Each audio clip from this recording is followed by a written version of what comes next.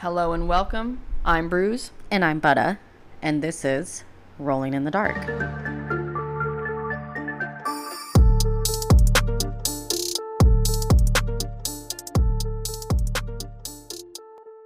So here we are. This is our first podcast episode, so welcome all. A little bit about ourselves is I'm Butta, and this is Bruce. I'm Bruce. We met when we joined the same roller derby team, and we both actually joined right around the same time. So we learned how to derb together. Yeah, I think you were a couple months ahead of me. Yeah. Yeah. But we were in like our beginners program at the same time, and so we kind of grew up in derby together. Yeah. So you may notice our unusual names, and that's because we're using our derby names, because that is how we know each other, and that's how you're going to know us. Yes, government names are banned here. No, they're just wrong. No, I literally throw up every single time I hear. Right, it's like a gag Bruce's reflex thing. Yeah, no, it just can't control it. Yeah, really. I mean, unless you want this to be like a throw up podcast, this is not going to be the thing. But some fun things. We're both young parents to incredible daughters. Yes, we both are married to literal angels. When did we realize that we both liked true crime? I think it was a text message. Was it? I really think it was. I think you asked me if I listened to a recent episode of a podcast that we listened to. Oh, maybe. And we started talking about it, and then I was like, we should just start one. Well, do you remember when we worked at the fair? Yes. And you and Justin gave me a ride to my car? That was a long time ago, but yes. That was when I first started saying, or I think I brought it up, I listened to this podcast, I was going to tell you a story, and then you were like, you listen to this? I think it was at the fair. We all were talking about how we all listen to true crime podcasts. And then we were like, oh, let's make a channel on our communication app that we do. And then it got into it. And that's how we kind of knew. Yeah. I bet you're right. Yeah, I think it was. I'm pretty sure it sounds right. So yeah. And I do want to ask, before we get started on this, do you have any pet peeves that I should know about? My pet peeves are like the sound of people eating. Oh, can't do it. Won't do it. Nasty. Don't like it. No, it. I've never listened. What podcasts are you listening to where they're eating? Sometimes people will be like, I just need to have like a drink of something or a snack or whatever. And it's like, no. Into the microphone? Yes. Wow. Into the microphone. Ballsy. I don't care for it. Agreed to all of it. Okay, great. All right. So today I'm going to be telling you guys a real doozy of a story. Let me first give some trigger warnings. There's going to be some conversation of sexual assault and violence, but for the full detailed list of trigger warnings, please check our show notes. I have them all. I Googled all the possible trigger warnings out there, and we're covered. So today we're going to be talking about a really tragic love story and a horrifying example of abuse pushing a person past their limit. This case made waves across the nation, shining a spotlight on some really important issues, like the relationships between gender and violence, and how sensationalism can really warp the outcome of a case. But to be clear, nobody in the story deserved to have their lives stolen from them. It is interesting to look back on it now, and you can't help but notice some major biases that played out during the trial. But we're going to peel back some layers, and hopefully you will learn something new about this very notorious story. All right. I'm excited to hear it. All right. I kind of I obviously know which case you're going to do before you even said it. Sure. I will say that I don't know a whole lot about this case. I've heard of it. I'm sure most of you have. Mm-hmm. I've never looked deeply into it, so a lot of this is going to be new information for me, so I'm real excited. Awesome. Let's get into it. All right. So it's a humid evening in Daytona, Florida in 1986. All right. 23-year-old Tyria Moore decided to head to the Zodiac Gay Bar. She was new to the area and was almost certainly looking to meet some new people and have a good time. As fate would have it, she did in fact end up meeting a certain 30-year-old blonde going by the name of Lee, who would forever change the course of her life. Only weeks prior, Tyria, who goes by Ty, had left her life in Ohio behind and moved to Daytona to live her life as an open lesbian far away from her conservative hometown. So Ty and Lee hit it off at the bar and instantly coupled up. They were notorious for their nomadic lifestyle. They were surfing friends' couches, staying in motel rooms, and even sleeping in the woods. At some point, Lee confided in Ty that she had been in and out of jail for theft and robbery, but she had lived a really hard life, and she told Ty that she had been abused and abandoned as a child, and that now she used sex work as a means to make money. They both lived off of Lee's earnings as a sex worker, and eventually their relationship blossomed to the extent that Lee began to refer to Ty as her wife. So, question. Yeah. Ty didn't have any means of work, wasn't bringing any money. Ty was a motel cleaner. Okay. But she made very little money. She was like part-time. So they really relied on Lee. And Lee was a big spoiler. And she really wanted to be the provider. Okay. So she was totally okay with being like, you know, bringing in the bread all day. Totally. That's what she wanted. All right. Yeah. But they went through some major rough patches in their relationship. Ty was not comfortable with Lee doing sex work and desperately wanted her to stop. And Lee had been through a lot. And Ty said that Lee had a really short fuse and she would just fly off the handle at even the slightest hint of conflict. But you would think that, like, since Ty was not okay with her doing that, you think she'd try to contribute more? You would think. Yeah, you know, instead of just being like, right. you go and do your thing, and I'm still going to be mad about it, but I'm not going to help you in any way. You just keep doing what you're doing because it's bringing money in. Yeah, but I'm still mad. I'm still mad about it. Still mad in the background Exactly. here. You know, it's just, all right. Right. You know, we're not in the greatest relationship right now, are we? But anyways. Okay, so despite the challenges, despite everything, they stayed together for 3 years until one fateful night when Lee confessed to Ty that she had, in self-defense, murdered a man who tried to rape her. Okay, which I don't know. You can't be that mad at. I was like, I don't know if I can be mad at that. You know what? It's self-defense, and you got to save yourself. It's rape. It's rape. Rapists deserve to die, in my opinion. Yeah, I think people have a right to, you know, protect their body. Yeah, honestly. Yeah, and at the end of the day, if you end up killing someone because you're protecting yourself, right? You know, problem is that in the space of 1 year, in between like 1989 and 1990, in the woods of Florida, police would end up finding the bodies of 7 men. Oh. So Aileen Carol Wuornos was born on February 29th, 1956 in Rochester, Michigan. Aileen and her brother Keith were the children of Diane Wuornos and Leo Pittman, who got married at the ages of 14 and 17. So Diane first had Keith, and then when she was 16, she had Aileen.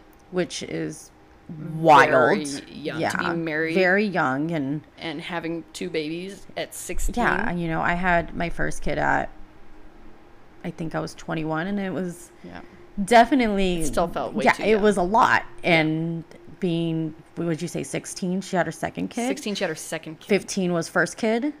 It was 14 or 15. 14 or 15? Keith. Okay, yeah, no. I don't even know what I was doing at 14. Oh, my God. Like... A freshman. It's real wild. You're literally a freshman in high school at 14. Yeah. Can you imagine? No, that's like almost my niece's age. Yeah. No, it's insane. What? You see a 14-year-old and like, wow. They're just babies having babies. A married person having babies. So Aileen's parents' marriage could be summed up in 2 words: abuse and jealousy. Leo, Aileen's dad, was bent on controlling Diane and completely forbid her from leaving the home. Leo would go out and work odd jobs, and he was a petty thief and would soon graduate to more serious crimes. When he was arrested for auto theft, he was given the choice between jail time and enlisting in the Army. He went for Army, and when he left for basic training, Diane was already pregnant with Aileen, and she went ahead and filed for divorce. Oh. So when Aileen was 2, her mom abandoned Aileen and her brother Keith and left them with her friends. Now, keep in mind, this woman was 18 at the time and had 2 kids. She was just tied down and ready to, like, get the hell out of there. Which makes sense. Right, but also deeply irresponsible. Eventually, Diane's parents, Lori and Britta Wuornos, adopted Aileen and Keith, and thereafter rarely spoke of Diane, who is now considered the shame of the family. So, Aileen and her brother Keith are now living with their grandparents. And they're upset. The grandparents are upset. They consider their mother to be like the shame of the family. Are they like taking it out on the children, or like did they take the children because they were so ashamed? They were like, I'm gonna take them and I'm gonna raise them. I think it was both of that. I think that they felt a responsibility to take care of the kids, not that they necessarily wanted to, but they were just deeply ashamed of their daughter more than anything for, you know, giving up on her family, getting married and having kids at this young age and abandoning them. Okay. As you do. So Aileen never met her father because, remember, he went off to the army before she was even born, and their mom filed for a divorce. But it's kind of a good thing because he was eventually convicted for kidnapping and raping a 7-year-old. A 7-year-old? A 7-year-old. He got busted, went to jail, and he later committed suicide in prison. Wait, how did they find out? Like, did the 7-year-old come forward, or was it? I'm guessing he didn't kill the 7-year-old. I actually don't know. Okay, you don't know. Okay, that's fine. It's just a shocking story. It is. And the grown man with a 7-year-old. Yes. No. Horrifying. But you can say that Aileen at least dodged one bullet in her life. Yeah, a big bullet. Big fat one there. So Aileen's life with her grandparents was a total nightmare. Her grandfather, Laurie, was a hard drinker, and he was hell-bent on controlling the whole household. Laurie made Aileen the focus of his rage. She suffered frequent beatings from her grandfather. Even something as small as forgetting to call him sir resulted in lashes with a belt. So Aileen would also claim, but later deny, that her grandfather sexually abused her. So we just are never going to know the full story on that. Aileen was close with her grandmother, Britta, who was a very heavy drinker, but a really loving presence in Aileen's life. Britta, like the filter. I like it. Mm-hmm. As she grew into a teenager, Aileen was a complete outcast amongst her peers. She very early on traded sex for change in cigarettes when she was like 12. All right. And she frequently went out with kids from school and from the neighborhood to drink and do drugs and party. So just from the get, it was just kind of going, hitting the road, running. Yeah. Aileen said that there were several times when she drank too much to near blackout and was raped, and even gang raped at the age of 13. Several occasions that this happened. And she would later see these kids that gang raped her, like, at the school or in the neighborhoods around. Like, she remembered. That's wild. Yeah. And this is one thing with her. She remembered everything. When she later on in life, she would tell very detailed accounts of all this. Wow. So it really stuck with her. I can barely remember what I had for breakfast. I mean, when stuff like that happens to you traumatically, it's trauma.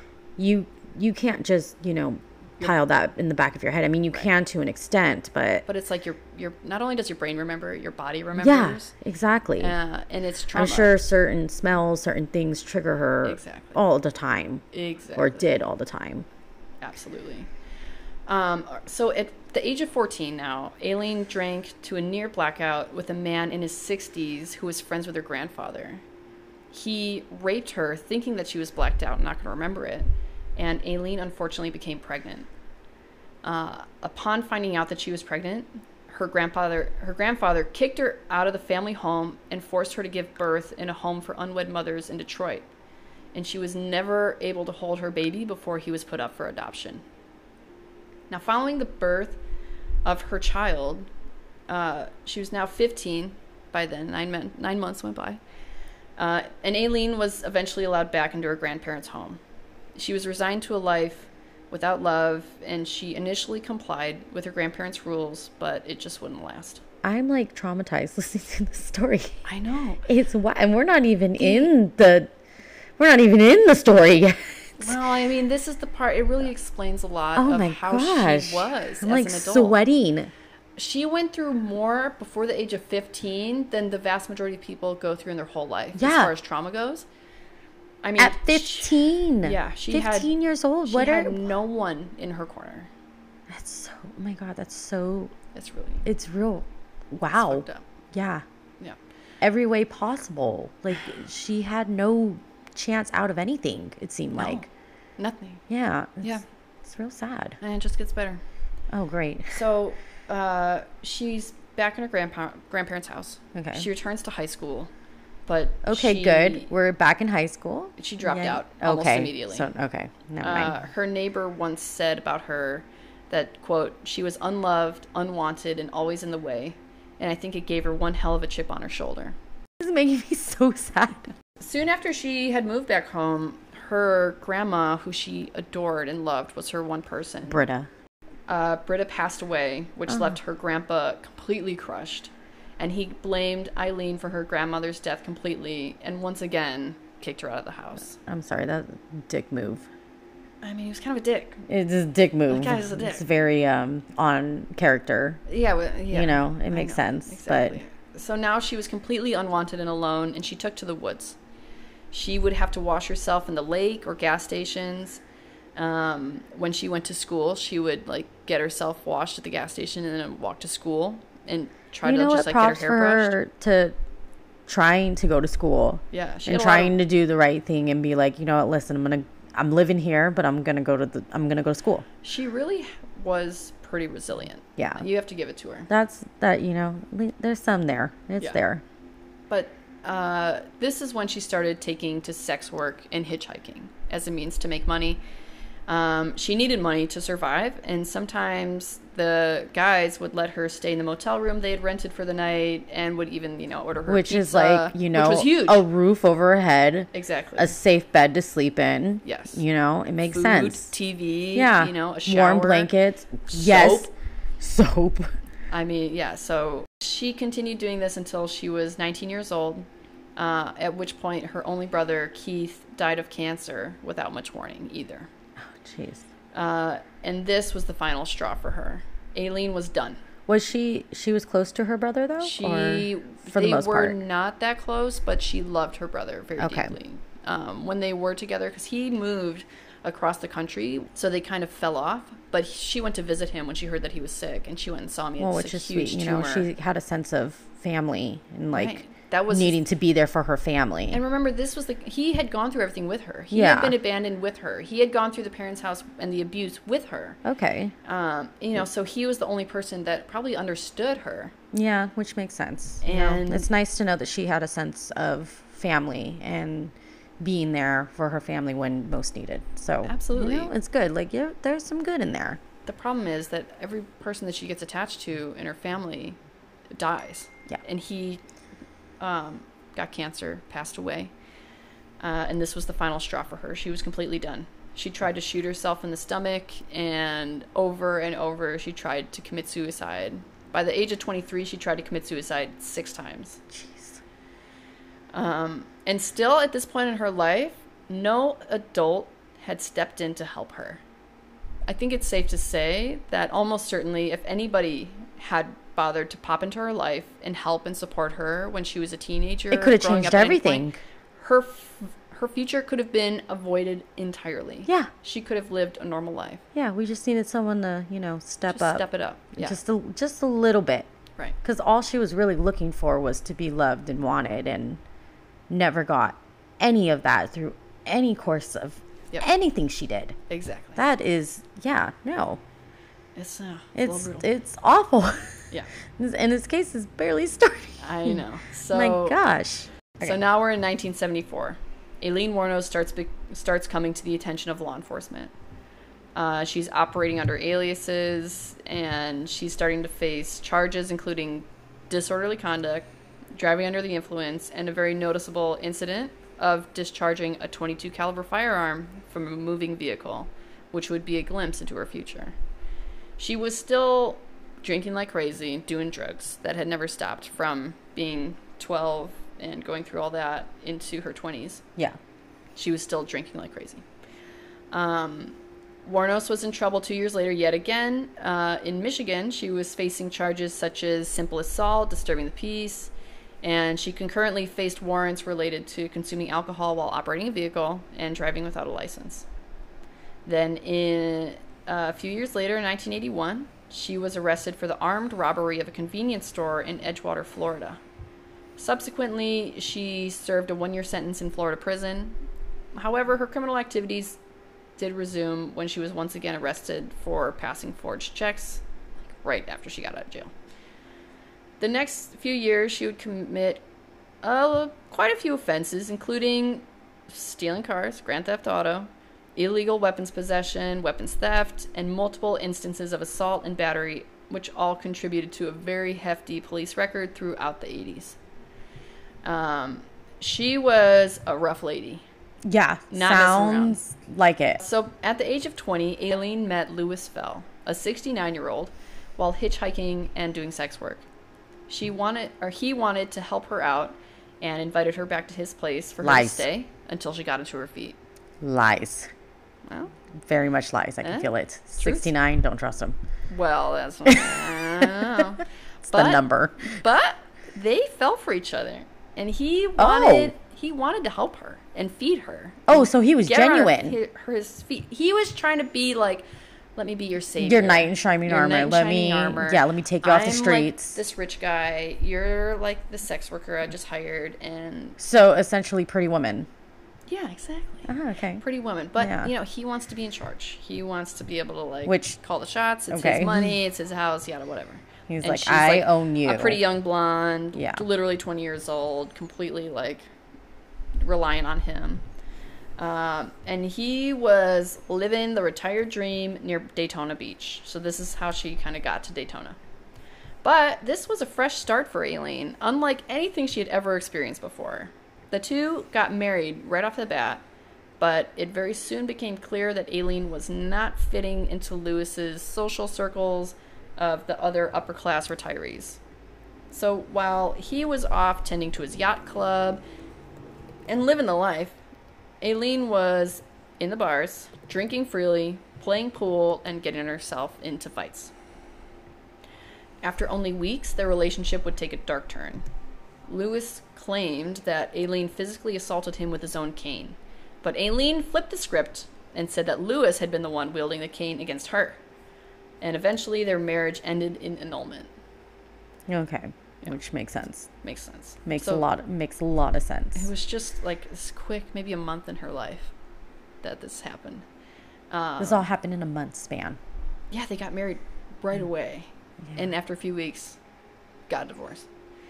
Done. So after the divorce, she went back to the tried and true hitchhiking and sex work to scrape together some quick cash to survive. I mean, that's all she knows. That's all she knows. And men, in her eyes, were nothing more than a means to an end. But accurate. At the age of 30, in the spring of 1986, Aileen was recovering from a fresh breakup from her first girlfriend. Aileen wrote this to her friend, and just a heads up, Aileen was no wordsmith. Is this Ty? No. No, okay. So her first girlfriend. Okay. Was Tony. Oh, and she would say... She likes to tease. Later. Yeah, she got a thing. She got a tease. All right, so this is from Aileen. She said, quote, Tony was my first lesbian encounter, living together after a year. After I bought her all the equipment for a cleaning business, around $4,000 or so, she up and left me. I was so in love with her, and her ripping me off didn't bug me, but I just wanted her back.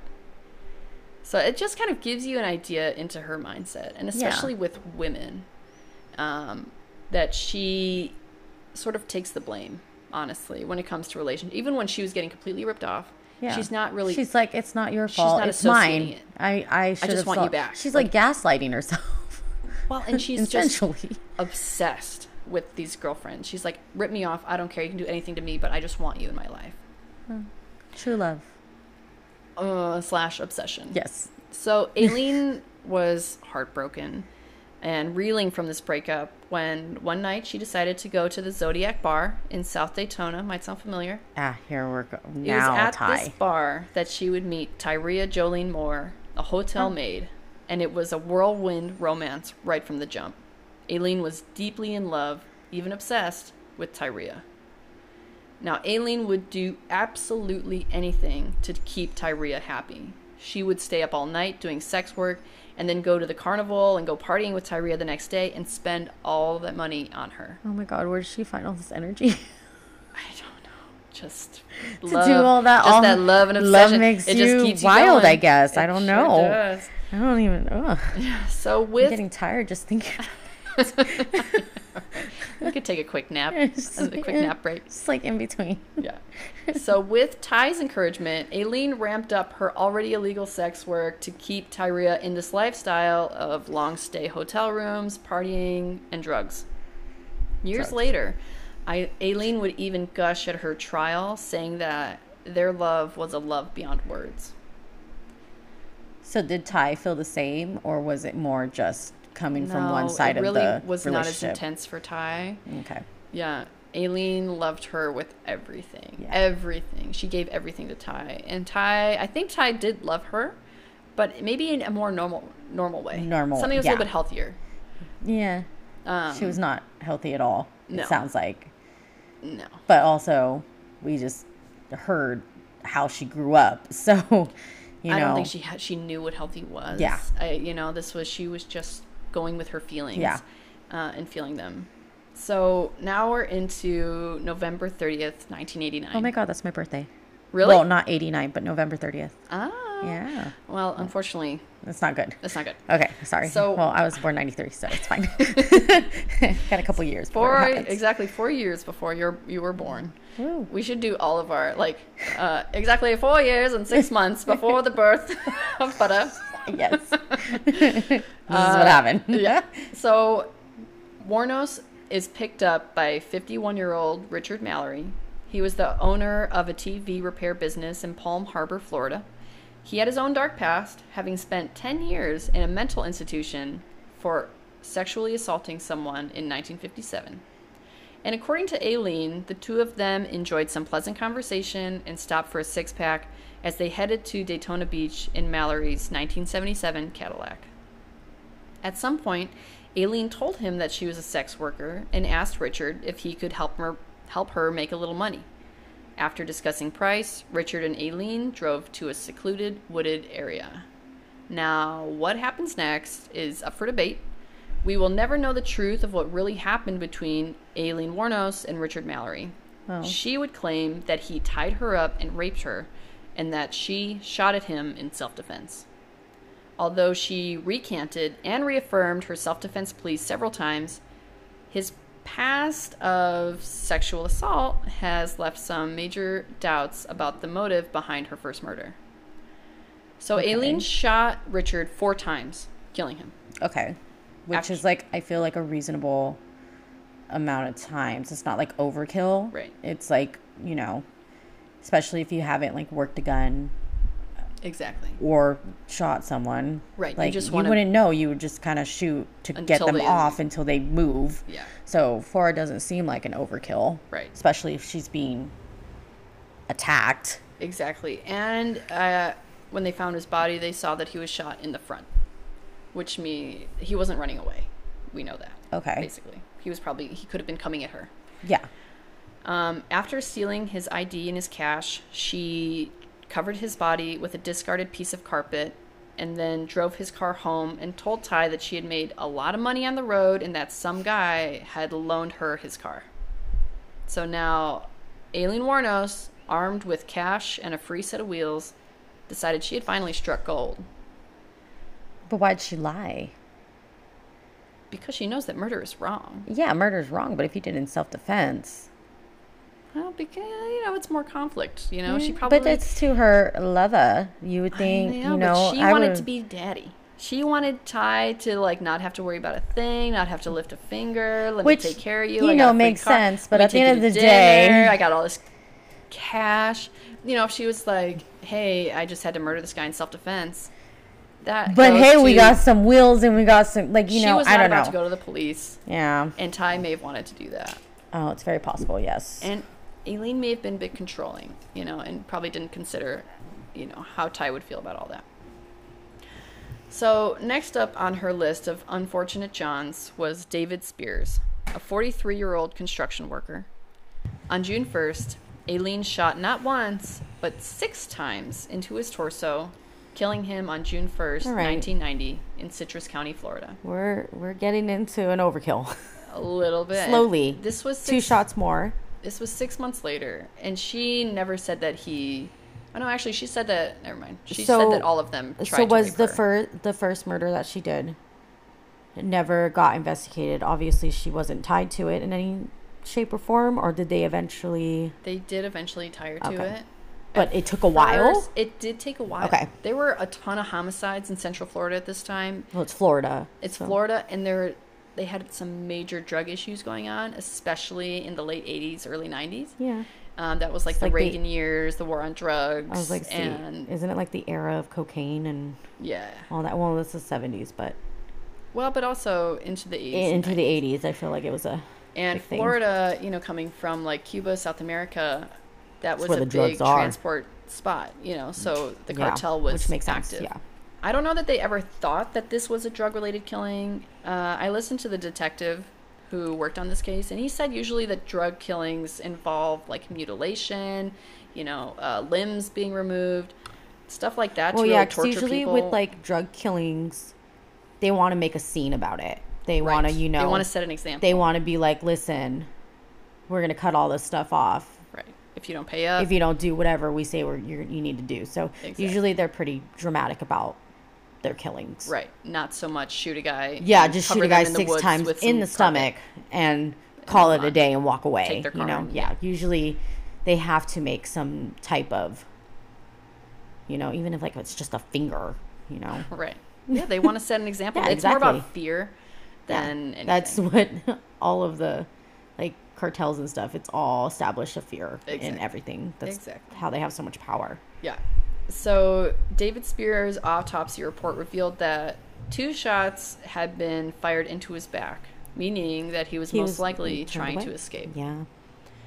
Now, 5 days later, on June 6th, Charles Caskadon, a 40-year-old highway worker and rodeo rider, who was described as the kind of guy... Like rodeo, like he would ride like a bulls, rodeo. I think. Yeah, oh, like okay. rodeo. He was scary. described as the kind of guy who would not hesitate to lend a hand, and he crossed paths with Aileen on his way to pick up his fiancée. But before he could make it to her, he picked up Aileen, who ended up shooting him 9 times in the chest and stomach. Oh, yeah, girl, this isn't... 9 is the maximum amount of bullets that can be in a .22 gun that she was using. So she emptied the gun on him. The whole, what is it called, round, right? Casing. The Glock? I don't know. You know, I don't know guns. I don't know guns. I'm sorry. This is embarrassing. Someone's going to be like, Justin, what do you call the thing that they put the bullets in? The gun? So people don't think that he was necessarily out picking up sex workers. They think he may have picked her up because she was hitchhiking and looking for a ride, and he was trying to do a nice thing. This was 1990. It was pretty common back then to be hitchhiking. You know, she was a woman, not usually too dangerous. Isn't it normally the men that hitchhike, though? Or was it like an all genders kind of thing? Everybody hitchhiked. Everybody did? I've heard quite a few stories of women hitchhiking and it not going that's still just well. like a wild concept to me. I mean, back then, this stuff wasn't happening. I mean, it was, but it was more secretive and very closed doors. Nowadays, like, you think about hitchhiking and you're just kind of like, what? I have a friend who he hitchhiked all the way from like here to like I think Oregon or something. What? Yeah, and this was like recent. This was like in the last like 3 or 4 years. Oh wow. And when he finally like contacted us when he's in Oregon, we were like, you hitchhiked the whole way up there. How are you still alive? Who picks up hitchhikers? Nobody. That's what you would think. Truckers? He did. I think he did ride with some truckers. He did ride with some families, which is wild to me that a family would pick him up. But, you know, there's good people and there's some good naive people, you know? You don't know. You don't know. No, exactly. It could be Jeffrey Dahmer. Yeah. You know? I shouldn't say anything, though, because my husband is very naive and he would pick up anybody because God bless his heart. He's a very nice man. If he saw someone hitchhiking, he would pick them up? Yes, he's almost done it before. Justine. Yes, I never told you the story. Justine. But Justin, one time, really short tangent, I'm so sorry. But it was 3 o'clock in the morning. We were riding through the back roads of this like place. We were coming home from my parents' house. Yeah. Mind you, we had a 6-month baby in the back seat. A lady pops out from the side of the road in a nightgown. I mean, she looked distressed. Yeah. Don't get me wrong. And Justin starts pulling over. I'm screaming. And I'm like, what are you doing? And he's like, she might need help. And I was like, okay, that's fine. We're not helping her. We will call the police. And he finally like took off and went. And I was just like, what is wrong with you? That could have been a setup. That could have been, you know, No, you don't just do it. But, kind man. Love him to death. Love him. He is the best part of me. You know what? If everybody was like Justin, the world would be a better place. It would. Promise that It a lot would. of people are not. A very good place, but very naive. You know what? That's not a bad thing. You know what? I think, in today's world, it's a little... In today's world, it's dangerous. It's not good to be naive. No, it is not. You have to be aware of your But surroundings. he trusts everybody, but... Have you heard the story of Mary Vincent? No. She was a hitchhiking woman, and she took a ride. I'll probably cover the story at some point. Yeah. Because it's fascinating. That'd be interesting to hear. But at one point, she needed a ride because she had been in a bad hitchhiking experience and was naked and bloody and in the middle of the night, like hitchhiking on like a random road, trying to like survive. And people like flew right past her because they were terrified of her. There's a Lifetime movie on this. Probably. Yeah, she's played by Leslie Mann, I think. I haven't seen it. I think so. I think. This is one of Justin's favorite Lifetime movies. I'm pretty sure. Was she a teacher? No. No? Okay, never mind. Maybe later in life she was. But was her kid taken with her? No. Okay, we're thinking of a Different completely different Lifetime movie. Okay. I'm curious though. Now I want to see the movie you're talking I'm pretty sure her name was Mary. Maybe Mary Vincent, but maybe I'm Mary reading Vincent into it wrong. is a hero, and like she was a survivor though, right? She's a survivor, and she nailed the guy that did it to her. I mean, was it an Asian man? No. Okay. We'll get into it some other time. Anytime. Right. Yeah, another time. Okay. So back to Aileen. Back to her. Yes. So on July 4th, a car crashed in some brush in front of Rhonda Bailey, who was a resident sitting on her porch at the time, and she watched the accident happen. She said she saw two women clambering out of the car, throwing beer cans into the woods and swearing at each other. The two women tried to get back in the car, but it did not make it far. Sounds like a normal night with me and my friends. Busted car. Just kidding. Getting out, throwing beers, swearing at each other, getting back in, trying to drive a busted car. The best nights of my life. Yeah. The car did not make it far. It was totaled, and the police found the car on the side of the road. There were apparent bloodstains throughout the interior, and the license plate was missing. A computer search on the car identified that it belonged to Peter Seams, who had just disappeared on June 7th on his way to visit relatives in Arkansas. Peter Seams was 65 years old and found dead in June of 1990. Now, on July 30th, Troy Burress left on a delivery route and never returned. 5 days later, sheriff's deputies found his truck unlocked and the keys missing, and so was Burress. He was found 5 days later by a family out for a picnic. But the heat and humidity had quickened the decomposition, and so much so that his wife was only able to identify him from his wedding ring. He had been killed with 2 shots from a .22 caliber gun, one to the chest and one to the back. She identified him with his wedding ring? With his wedding ring. Are we sure it's him? Yeah. Anybody can put on a wedding ring.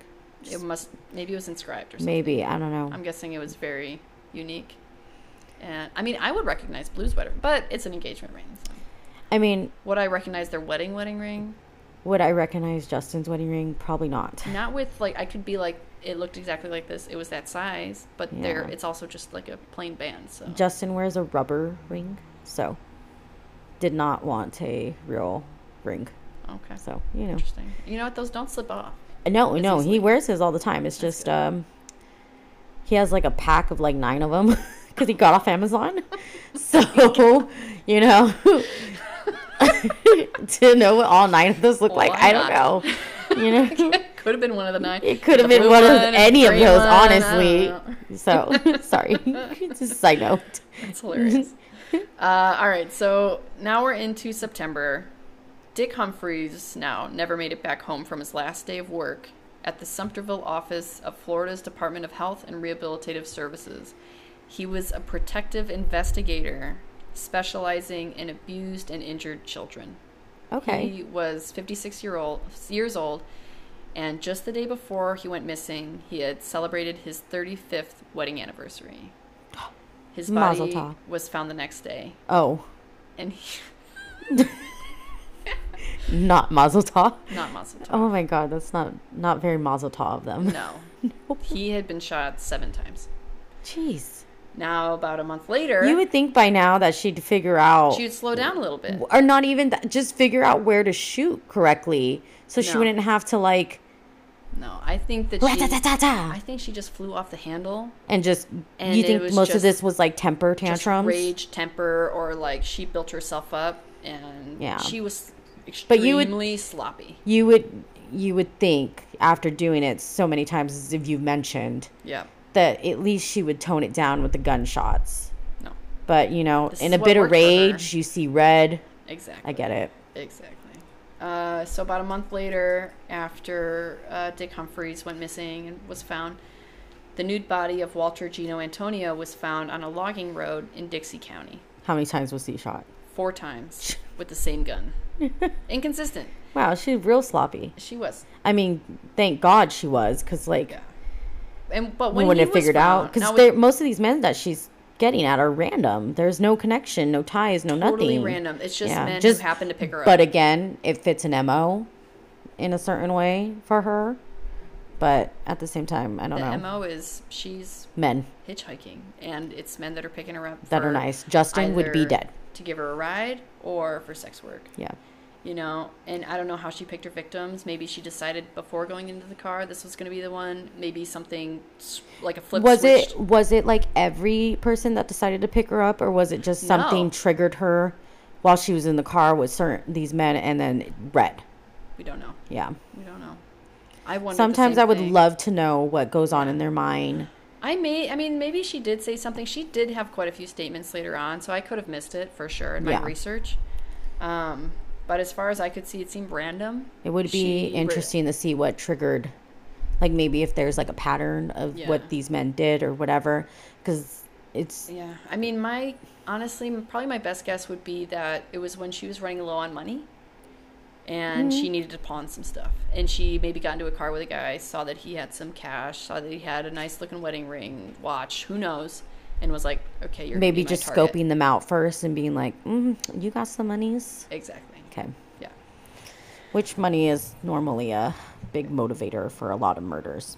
Yeah, absolutely. Now, with him, he had been found after being killed within 24 hours.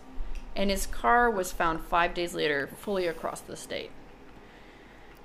Investigators suspected the killers to be women, and specifically the 2 women walking on the side of the road who had crashed the car before, which was seen by that neighbor, resident. Yes, the drunken girls' night out. Mm-hmm. Now, in late November, police ran a story about the killings, saying that they were looking for the women, and it didn't take long for leads to start pouring in. Now, an interesting thing about this, the neighbor did the sketching. The sketch artist said this was the first time she had ever sketched women in her whole career. Oh. Every other sketch, and she had done tons and tons before that. It's very rare for a woman's serial killer. Yeah. I mean, you don't really hear much about them. Right. Like you said, this is like one of the first ones. Mm-hmm. And honestly, probably the only one I've ever heard of. Yeah. I mean, I'm sure there's some somewhere, but... Well, you hear about, like, female serial killers. Usually it's poison, that they use. It's not so violent. Yeah. As, like, well, if I had her childhood and the way she grew up, I probably would have been violent as well. So, absolutely. That's all she learned. She had a lot playing against her. Absolutely. A lot from the get. From the jump. Yep. It just... She was kind of screwed. Yeah. No, there was almost no hope. Yeah. But so tips were starting to come in about the 2 women. Now, according to Dead Ends by Michael Reynolds, Tyria started getting a little freaked out by Aileen's increasingly erratic behavior. Aileen started bringing home and pawning some very unusual things. We're talking electric razors, toolboxes, briefcases, guns, fishing gear, just watches, random things that things. Yeah. And Tyria could not help but wonder where it was all coming from. Things took... I mean, I would question a few things, too. Wouldn't you? I would be like, you just finding these things on the side of the road? Where did you get this gun? Like, you're just out street walking, and you just came upon this, like, Rolex and I took it, and Yeah, wouldn't you? It's like picking up a $20 bill off the ground. Like, But she's getting real lucky picking up a whole lot of $20 very bills. lucky. A Rolex? Like, Damn. Yeah. So things started taking a scary turn for Tyria when the couple crashed a stolen Pontiac Sunbird on some desolate road in Florida. Wuornos, when they crashed, was in a full panic, and she frantically yelled they were driving a murdered man's car. Now the writing was on the wall, and it was just a matter of time before the law came crashing down on Aileen, and Tyria was not about to go down as an accessory to murder. She wanted no part in it. well, she wasn't, because she had no idea any of this was going on for the most part. She's kind of piecing things together, no? Maybe. Oh. Possibly. Didn't like that look. According to her, and also according to Aileen, she didn't have anything to do with these murders. I mean, it didn't seem like she was afraid to tell her the first time, you know? Right. I don't... So, you never know. Who knows? I mean, Aileen knew what to say and what not to say in front of cops. So, a lot of this... Well, yeah, she she's could have dealt been with a protecting lot of... Tyria. Well, yeah, she loved and obsessed with her. She would literally do anything. Anything. So finally, I don't know in November of 1990, after 4 years together, November Tyria told Aileen that she was leaving her and Florida to go back to her family in Ohio. And now, while all of Aileen's relationships with men were marked by abuse, her relationships with women had all ended in abandonment. She's just not winning with men fucked. or women. Yeah. Anywhere. Nobody. No hope. She had nobody. Meanwhile, the authorities are starting to piece together the 7 murders. It became crystal clear that they were dealing with a serial killer, or, shockingly, a pair of serial killers, or even more shockingly, a pair of female serial killers. Police sketches of the women dubbed them the Angels of Death by the media. It's a cool name. And it was plastered all over local and national TV. Yeah, that's a pretty good name. I do like it. Yeah, Angels of Death. Angels of Death. Soon after, police traced items belonging to murder victim Richard Mallory to a Central Florida pawn shop. The receipt for the stolen merchandise had Wuornos' thumbprint still on it, and so the circle was closing in, and the hunt was officially underway for Aileen. On January 9th, 1991, Aileen Wuornos was arrested at a Port Orange biker bar called The Last Resort. Using an outstanding warrant for an earlier Colorado weapons charge, the police were forced to keep any mention of murder charges under wraps until they could find Tyria Moore. You can actually see her arrest by an undercover officer on the show Snapped, which I highly recommend watching. Okay. It's really cool. He has like the microphone attached to him, so you can hear her talking to him. And he says at one point, because he got to know her at this bar, The Last Resort, over a couple of days. And he said on the first day or whatever, they were playing pool together. And when he was going to take a shot, out of nowhere, she smacked him with her pool stick and knocked him down. And he was like, "What the fuck? Why did you do that?" Yeah. And she was just like, "I don't know, honey. Sometimes it just comes over me." You were her next victim. Right? Clearly. Yeah. But it's pretty interesting. I highly recommend. She sounds like an interesting person for sure. Yes. Yes. So, investigators from Florida eventually located Tyria in Scranton, Pennsylvania. Once the officers assured her... Sorry. I knew you were going to do it. I was waiting. It needed to be there. Yeah. So the officers assured Tyria that she was not under arrest, and Tyria quickly caved and told them that Aileen had confessed to her killing Richard Mallory. She explained that she didn't believe Aileen, but the incident with the wrecked, stolen car made her rethink what might have happened. She claimed that the reason she didn't alert the police was that she feared for her life. Now back in Florida, investigators convinced Tyria Moore to help them get a confession from Wuornos. Tyria would write a letter to Aileen, because Aileen's in jail for this outstanding warrant. So Tyria would write a letter to her requesting that she call her at a nearby motel. On January 14th, 1991, Aileen called Tyria from jail. The police tapped the phone and were coaching Tyria, and after 11 phone calls over 3 days, Tyria was finally able to convince Wuornos that in order to protect Ty, she had to confess to the killing. Wow, she manipulated her. Big time. I mean, in a sense, in a good way, because she needed to You confessed. But you can listen to the confession too. You can Google the it's Aileen probably very phone heartbreaking. confession. It is. She probably felt so betrayed. I couldn't cried. even imagine. I cried watching it. It's so sad because on the phone call, you know, Aileen eventually says, "I will confess for you because I love you, and you're not going to jail. You're not going to go to jail because of me. I will confess." Wow. And she's like, I love you, Ty. I love you. I love you. I love you. And she just says, and Ty's like, just confess already. Like, just tell them. And then that's it. Never I love you back. The ultimate betrayal. Yeah. I would be so mad. But this is the thing with her. I don't think she's ever mad at Ty because she's so obsessed and so in love that people can walk all over her. And I think she sees herself as a doormat. And she's like, I don't care. Well, yeah. I just love you. And that's all I'm going to get. That's the best I'm going to get is being a doormat. And that's all that I will expect. You know what I mean? Yeah. It makes sense. It's just to think your, partner turns you in. Of like 4 years. Yeah. I mean, even. Is the one to...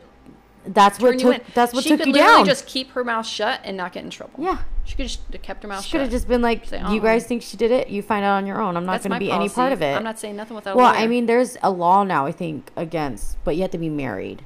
I think there's a law against spouses. Is that true, though? I believe it is. I'm not sure. Maybe it's here in California, but I'm not 100% sure. But I've heard of it in cases before where spouses can't be like called up for trial and stuff. Interesting. What about domestic abuse? I think that's different. Okay. I think like it's more just like based on like murdery things. I'm not 100% sure. I'll look into it, but yeah, I mean, if anybody knows, you can let us know if it's like a state thing or if it's like a federal thing. Yeah, not sure what it is, but I'm pretty sure. Thing? I'm pretty sure I've heard of it. It's this household thing. It's my household thing. That's right. If Justin ever, them's the rules. Ever, I'm not gonna kill anyone, but also, snitches if, get stitches. Exactly, and he would get all the stitches. So on January 16th, 1991, Aileen Wuornos, true to her word to Tyria Moore, met with the police officer. Met with police in an interrogation room at the Marion County Jail. She took a seat across from the officers, and she just came out and said, "Well, I came here to confess a murder." She's like, well, cat's out of the bag now. Right. I'll do it. I'll just do it. My lover told you everything. Yep. Well, as much as she knew. Tyria didn't really know that much. Well, yeah, because she kept it hush-hush. Yeah. Which now I understand. Yeah. She betrayed her. She did. Of Tyria, Aileen said, "I don't want her to get messed up for something I did. I know I'm going to miss her for the rest of my life."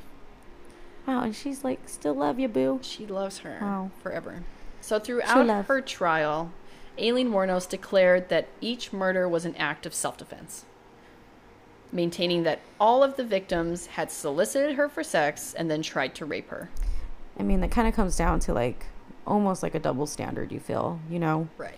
I mean, if a woman came out to you and was like, I've been raped and I killed him, ultimately, normal way of thinking, you'd be like, yeah, that makes sense. Obviously we know through science and stuff, like men are built differently than women. It's very easy for a man to overpower a woman. Sure. It's just, but you when never it's know. Like, it happened this time, and then 6 months later it happened again, and then a week later it happened again. Yeah, and then but also later, too, and then like, he ran away, and I kept shooting at him. Yeah. And I took all of his stuff in his car, and then it happened again, and then it happened again, and then it happened again. It does. And then one more time, it also happened again, and this was all in 1 year. Yeah, the fact that this was in a year span, but also too, you had to look at her ways of looking for money and security. She's already putting herself in these type of situations. But she had been for like 18 years. Sorry, that's my dog. For like 18 years before she ever killed anyone. She Yes. had been doing sex work Yeah. for a long time. You know, it makes sense. It does. It's just, in a way, it's kind of easier to fall on her side just based off common knowledge. Yeah. You know? My belief, and I think kind of the most common belief, is that most likely Richard Mallory, the first guy, did do that. He did try to rape her, and he maybe even tried to kill her. Yeah. We don't know. She said that she was tied up and everything. So, but my guess is that the next 6 guys Probably were not trying to hurt her. But she saw the opportunity to maybe get some maybe she was just like, you know, wow, from her this whole worked life. the first time.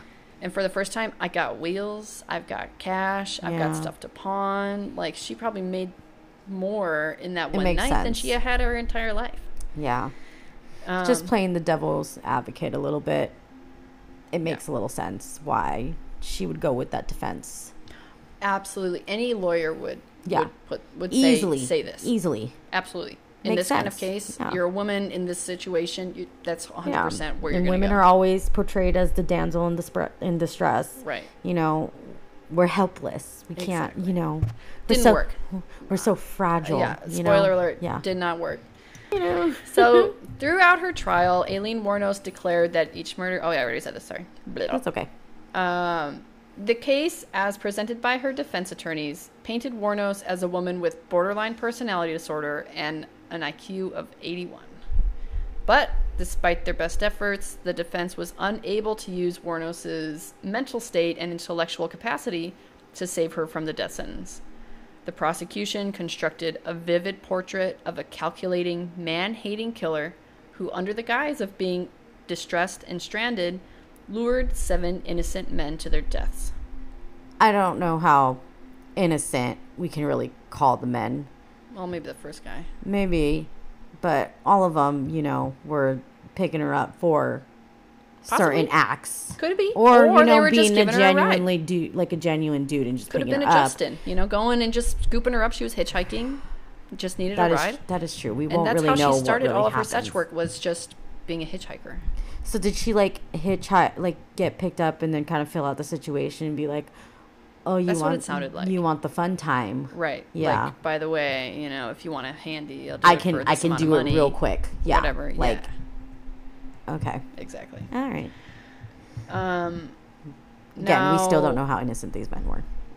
We'll never know. Not trying to, you know, feed into her side. It's a number of these men seemed like, from their families, from their communities, that they were really good all guys. genuine. I mean, one guy was like an investigator for abused kids. That is true, but you know, there's things that have come out about people who are involved with, you know, sex trafficking and all that stuff that you have no idea. I'm going to trust... I mean, these guys were victimized. Their lives were taken. Yeah. I'm going to just...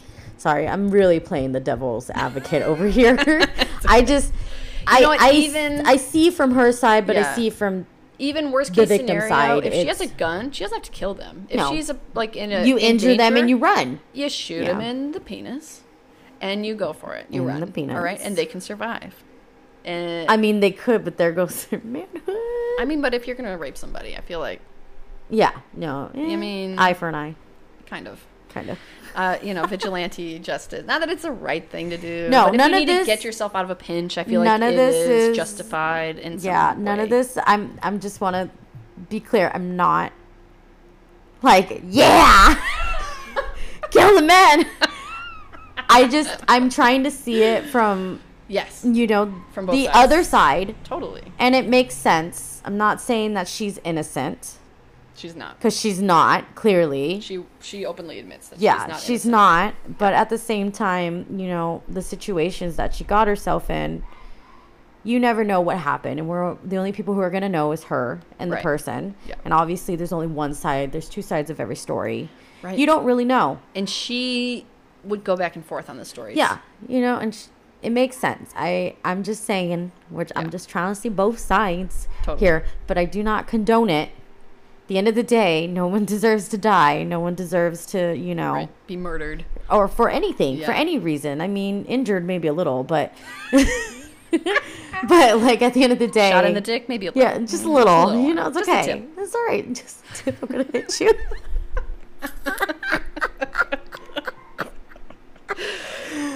Oh, God. Whew, okay. All right. Back to the courtroom. Let's get back into it. So, Wuornos was completely erratic and volatile throughout the trial, which totally sabotaged her defense. But she pleaded guilty to 3 of the crimes and no contest to 4 others, which you would think would lessen the sentence a little bit. You know, why else would you plead guilty if not to, like, make a deal? You know, otherwise you would just go through 95% of the time when someone you want to avoid, they want to plead guilty to avoid the death penalty. Yeah. Right? Well, yeah. And she was hoping to maybe be safe from the death chamber at the time, but she received a total of 6 death sentences. Okay. After pleading so guilty we kill her 6 and times. No contest. 6 death penalties. How does one serve that? Do they make it to where it's symbolic? Just okay? It's meant to. It's just be like you took 6 lives. You're gonna serve 6 lives, right? Because they don't want the families of Peter Seams. Maybe if she only gets 1 death penalty, and they do it for Richard Mallory, but there's only that one. family's gonna be like, well, what about my? There's only 1 life. I mean, I get what you're saying. That makes more sense. Symbolic. I honestly have never understood it. They're not gonna like electrify her 6 times, until she's like. I've never really understood how that worked, but it makes sense. Symbolic. So each life means something. Here's what happens. They reincarnate their dead corpse bodies, and then they kill those again. Yes, they turn them into zombies and then shoot them. Yeah. Got it. So you're going to die 6 times. And then we're going to do it again. And we're going to do it all over again. Exactly. Well, and it makes sense. Each family needs closure. And each person who lost somebody needs to feel like they've gotten justice for. Exactly. Okay, that makes more sense. I honestly never understood it and never asked. Yeah. But now that we're doing this and all this, I feel like this was the appropriate time to ask. It's all about justice, baby. Justice system. You don't ask. You don't know, you ask. That's right. Yeah. How you ever gonna know? How you gonna know if you don't ask? Yep. You just put the tip in. Sorry. Still on my mind. Tipping. Anyway. So in Aileen Wuornos' final days on Florida's death row, she professed her hate for men, the police, and the whole ass legal system. She went between confirming and denying that she killed the victims in self-defense. She said, "Ty always knew everything I was doing, and I still miss her, and I still love her, and I'm really sorry over everything I've done. I miss Ty, and I lost Ty over That is this." all lies. That's all she cares about. Ty didn't know anything, really. Or did she? I really don't think. Who knows? Because remember, the car that they crashed and was later found by the police that they were both in was completely bloodstained. Yeah, I forgot about that. Remember? Yeah. So, I mean, it could be that Ty was just drunk and on drugs and belligerent and not paying attention. Didn't remember anything. Didn't remember anything. Or maybe she did know a little bit more and was just trying to protect herself. Yeah. Because if she really didn't know anything, then why would Aileen have to confess to protect her? That is true. But then you would think that the police would be like, are they just like, let's just get this confession and it's okay that you might have been involved in this? It could be. That could be, for sure. Questions. So in her final interview, she stated that the police had allowed her to kill to, quote, turn her into a serial killer, and that she was being tortured with sonic waves. In the end, she said that she welcomed death as a conclusion to a torturous life. On October 9th, 2002, Wuornos' death sentence was carried out. Strapped to a T-shaped gurney as she awaited execution by lethal injection, this was her final statement. "I'd just like to say that I am sailing with the Rock, and I'll be back. Like Independence Day with Jesus, June 6th, just like the movie, big mothership and all, I'll be back." The fact that she went through with her lethal injection and didn't try to commit suicide before, it says a lot about her character. Yeah. Not saying that, go you. It's just more like, she is taking responsibility for her crimes that she did, and she knew, this is it, this is the end. Yep. The fact that she waited, because a lot of cases you hear people who get the lethal injection or are scheduled to get it, they end up killing themselves before because they don't want that. Or like either that or they crying like, I don't want the death penalty. And it's like, well, you should have thought about that before you did all these horrible things. Should have. Yep. I will give it to her that she was like, I did them. Mm-hmm. No, God, take me. And I'll and be whatever back, happens baby. to me. Like Jesus on Independence Day, I'll be back. Yeah, and that, well, I hope she doesn't come back. But at the end of the day, I do. Yeah. I like the fact that she was like, kill me, and I'm going to let the state or the court, whatever, whoever kills her, kill me. Yeah. That's just a fun little thing to know. Well, she's sailing with the Rock now. Yeah, and Independence Day and Jesus. That's right. So the first woman profiled as a serial killer by the FBI, Aileen Wuornos, was a source of constant fascination for the media. And until her execution, she loudly disapproved of the exploitation of her story. As documented by filmmaker Nick Broomfield, Tyria Moore, the arresting police officers, her lawyer, and this woman, Arlene, I think it's Prawley? She was a self-proclaimed born-again Christian who adopted Wuornos in prison.